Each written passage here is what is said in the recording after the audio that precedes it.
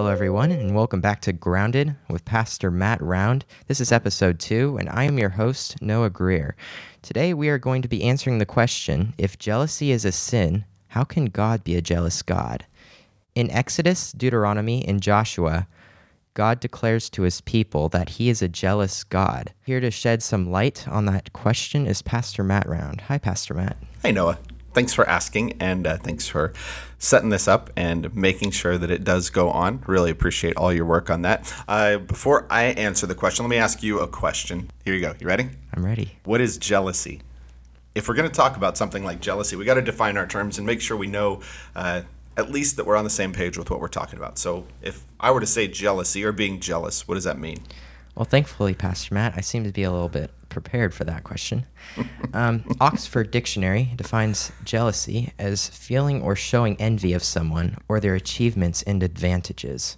So would it be fair to say that in a really simple definition, that jealousy is wanting what someone else has? Yes. The coveting of something else, that's another good word for it. So jealousy is wanting what someone else has. And if God says that it is a sin to be jealous or envious in particular of what someone else has, then how can God be doing something? And I think at the core of the question, the first thing we have to settle is whether God can sin. If God can prohibit something but then do something, then we say that would God be sinful in that? And if we're in the Old Testament, particularly in the law, Deuteronomy actually gives a really great description of God's character. Deuteronomy chapter 32, verse 4 says this. It says, "The rock, his work is perfect, for all his ways are just. A God of faithfulness and without injustice, righteous and upright is he." And by the way, I'm reading out of the New American Standard Bible, but across the translations, it says very similar, very understandable words, that God is perfect, that his character is not lacking in anything, that all his ways are just, are right. He is faithful, he is perfect. So we have this picture of God that he is without sin, that everything that he does is right. So if God is without sin, then how can he do something that would be sinful for us to do? And it's a great question, but really we have to look back at not only the context of a lot of those verses, but the context of why jealousy is a sin in the first place. Why is envy a sin? And if you have your Bibles, you can flip to Exodus chapter 19. And in Exodus chapter 19, God says some pretty remarkable things. He talks about choosing Israel out of all the nations. He talks about making them his special and set-apart people, setting them up as a kingdom of priests. They were going to be in a particular covenant relationship with God that would set them apart as distinct from all the other nations. And in the context of that, there at the foot of Mount Sinai, God gives his people a set of laws. And it's in the context of those 10 commandments in Exodus chapter 20 that we get that at first. But before we read through the actual command there and where God says, "I am a jealous God," let's go toward the end of the commands. In Exodus 20, verse 17, it says, "You shall not covet your neighbor's house. You shall not covet your neighbor's wife, or his male servant, or his female servant, or his ox, or his donkey, or anything that belongs to your neighbor." So there God is clearly telling his people, don't be jealous, don't want what other people have. Why would that be a problem for God's people? Why would that be something that's sinful in the first place? I mean, we might say it's a natural human response to want something better, to want better for ourselves. And if my neighbor has something better, then isn't it natural to want what my neighbor has? How is it that God can say that something like that, that's come so natural to us, is wrong in the first place? Well, in the first place, our flesh often wants what is wrong. The natural movement of our heart is not toward God, it's towards sin. It's just how the fall has impacted us, and that's probably another podcast in and of itself. But when we're talking about jealousy and envy, when we're talking about wanting someone else what someone else has, what that reveals at its heart is a lack of faith, a lack of trust in who God is. Let's think about it in the original context. Here, God is talking to his particular people, Israel, a people that he's brought out of slavery in Egypt, a people that he is going to set in their own land, in their own place, to be this light to the nations, this kingdom of priests. And he is in the process of giving them these unthinkable, unimaginable privileges as a nation. For them to want something more, either as a nation or as individuals, essentially says that God has not done enough or God has not done what is right. And envy and jealousy in our own lives are really a reflection of that same heart attitude. For me to want what someone else has means one of two things. Either God has not given me enough, he hasn't given me what I need, and I need what someone else has in order to do whatever it is I think is necessary, or God got it wrong. When God was up there distributing resources, and since we know that God owns all things, that when God determined who got what, he simply got it wrong. And it doesn't take much advanced thought to see that that's an attack on the character of God. So why is envy a problem? Why is envy sinful in the first place? Because it's an attack really on the character of God. It's not so much, well, if I just had a nicer car, and so my problem is that I want nicer cars. The problem is, in my heart of hearts, I think that God got it wrong, or that God has not given me what I need. That if I was God, I would have done it better. That if I was God, I would have done something more favorable to me. And so that's really the heart of it. So if we understand that, then we can see that envy and jealousy are definitely a problem. Wanting what someone else has that violates the character of God is clearly sinful. But then how can God be a jealous God? Why would God want something that someone else has? And if you look through these references that you've provided here, it's consistently in the context of worship. God is a jealous God when it comes to the worship of his people. And you can see that right there in Exodus chapter 20, that first reference that you mentioned. Exodus chapter 20, verse 5 says this, "You shall not worship them or serve them." This is in the context of not making for yourself an idol in verse 4. It says, "You shall not worship them or serve them, for I, the Lord your God, am a jealous God, visiting the iniquity of the fathers on the children, on the third and fourth generations of those who hate me." God tells his people not to imitate the nations around them, specifically when it comes to idolatry. Don't set up this foreign object of your worship, because worship belongs to God. Across all of humanity, we are made in the image of God, and we are created to be worshipers of God. And anything that we put in God's place is an idol, whether that's the carved image out of stone or wood or gold or whatever it may be that we think of an idol as, or any attitude or affection or priority that I put on my heart that takes God's place. That can be money, that can be advancement at work, it can be a place on the sports team, it can be a particular guy or girl that you're interested in, it might be the marriage relationship that God has placed you in. For me to want anything more than I want God places that thing in first place in my life and makes it an idol. And so God condemns idolatry, but in that same context, he says not only does he condemn idolatry, but that he is a jealous God, that he wants what is being given to that idol, and that particularly is worship. God demands, deserves, and desires the worship of his people. In fact, he demands and deserves and requires the worship of all people. And we know that that will happen when he reigns again over the whole world. But now, again, and particularly in these contexts, when it comes to his people, God calls for their worship. It is improper and sinful for them to want anything more than they want God. It would actually be improper for God to tolerate their worship of anything else. It would be to their detriment for God to tolerate their worship of anything else. God is the only one in all of creation, because he stands outside of creation and above creation and is the one who brought all things into existence.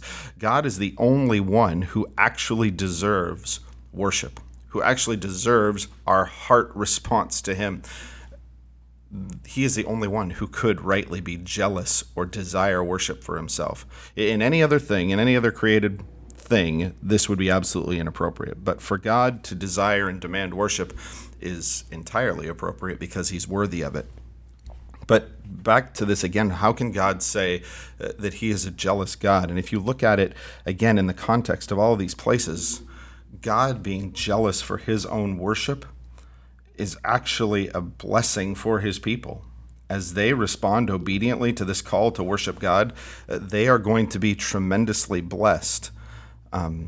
The next kind of reference to this is in Exodus 34. And if you flip over to Exodus 34, if you do, again, have your Bibles with us. In Exodus 34, verse 14, we read this in just the snippet. It says, "For you shall not worship any other God, for the Lord, whose name is jealous, is a jealous God.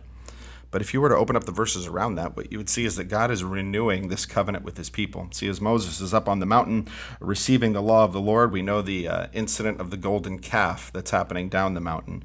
Even as God is giving his law to his people, they are in the process of breaking that law. Even as he is calling them not to pursue idols, they actually form their own idols, and they worship that. They say, this is the God that brought us out of Egypt, and they party while Moses is up the hill. And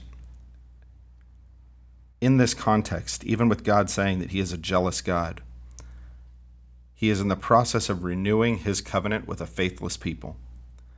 He desires their worship. He calls for and demands their worship. And even when they fail to give it to him, he stays faithful to what he promised to do to them. It's a remarkable picture of God's grace.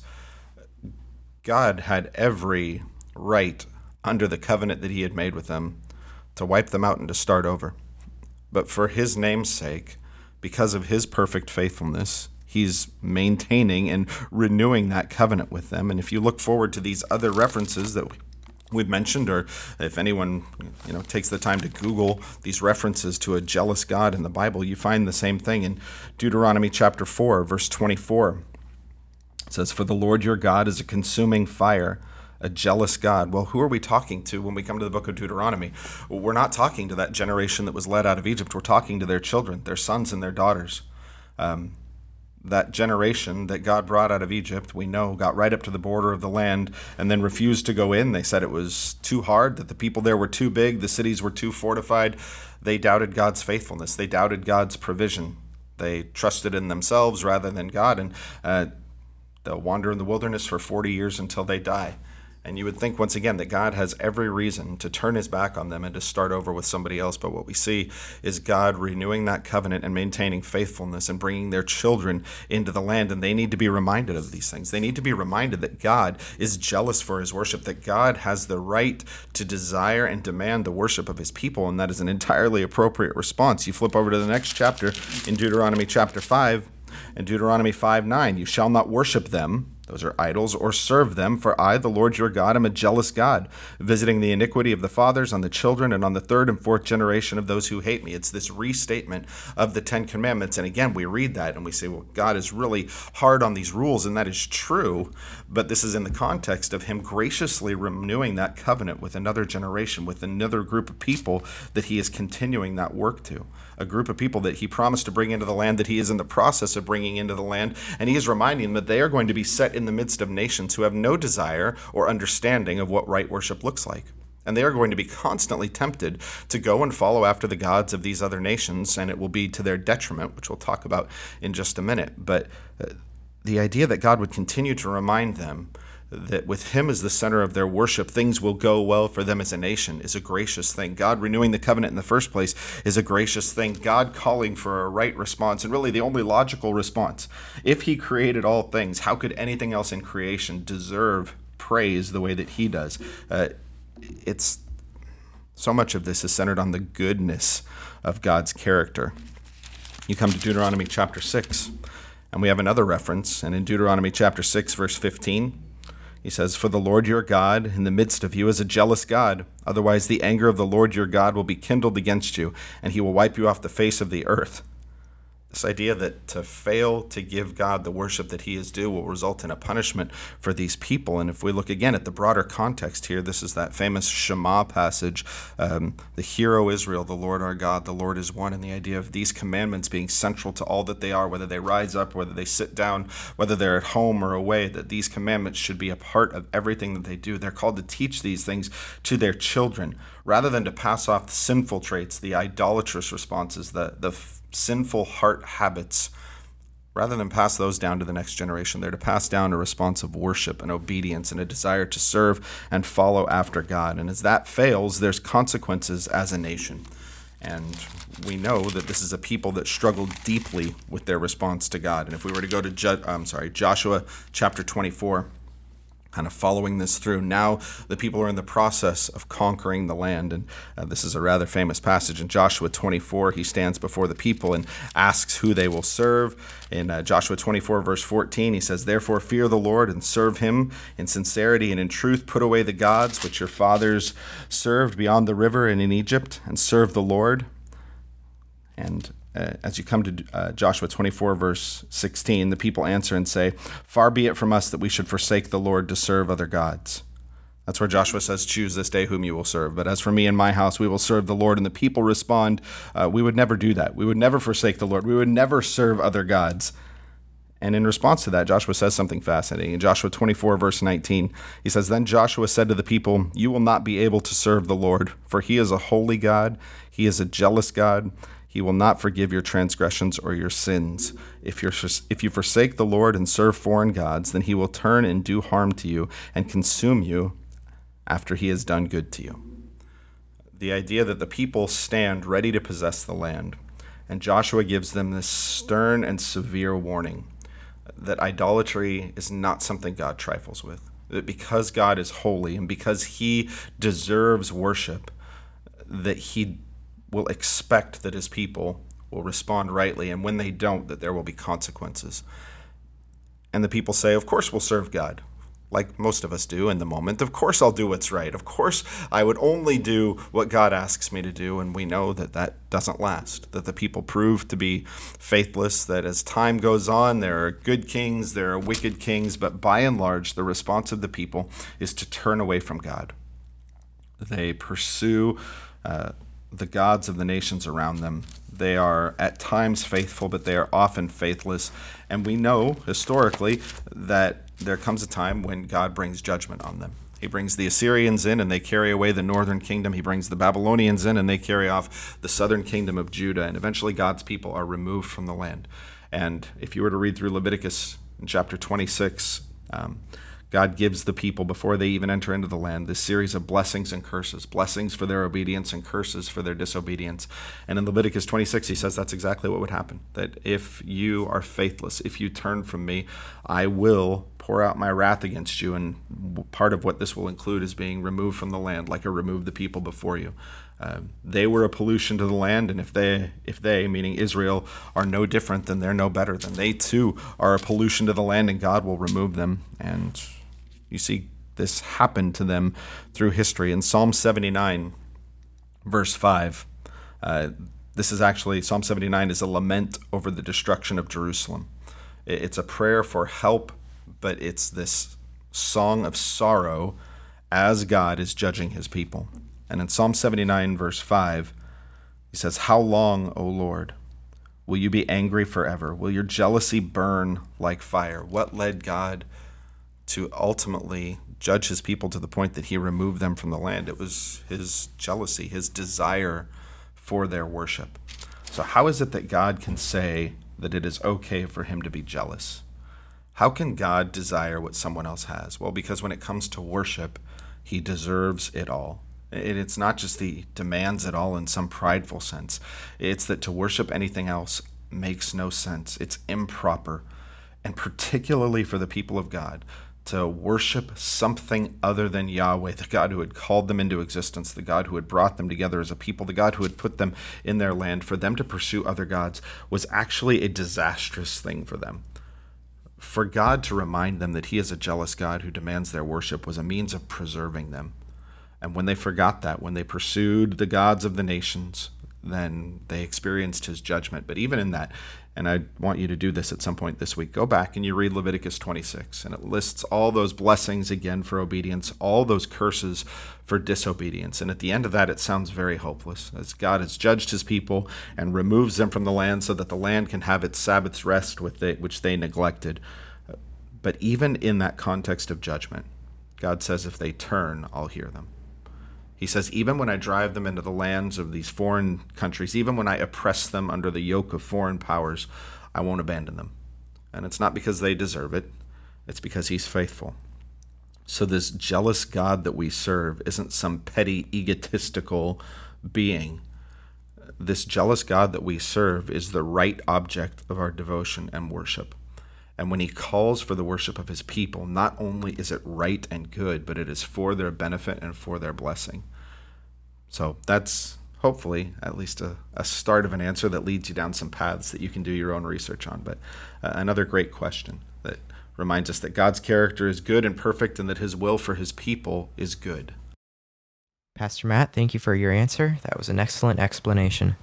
Thank you all for listening to episode 2 of the Grounded podcast. If you enjoyed this episode, make sure you visit our website at groundedwithmatt.com and tune in for next week's question, which comes from a listener.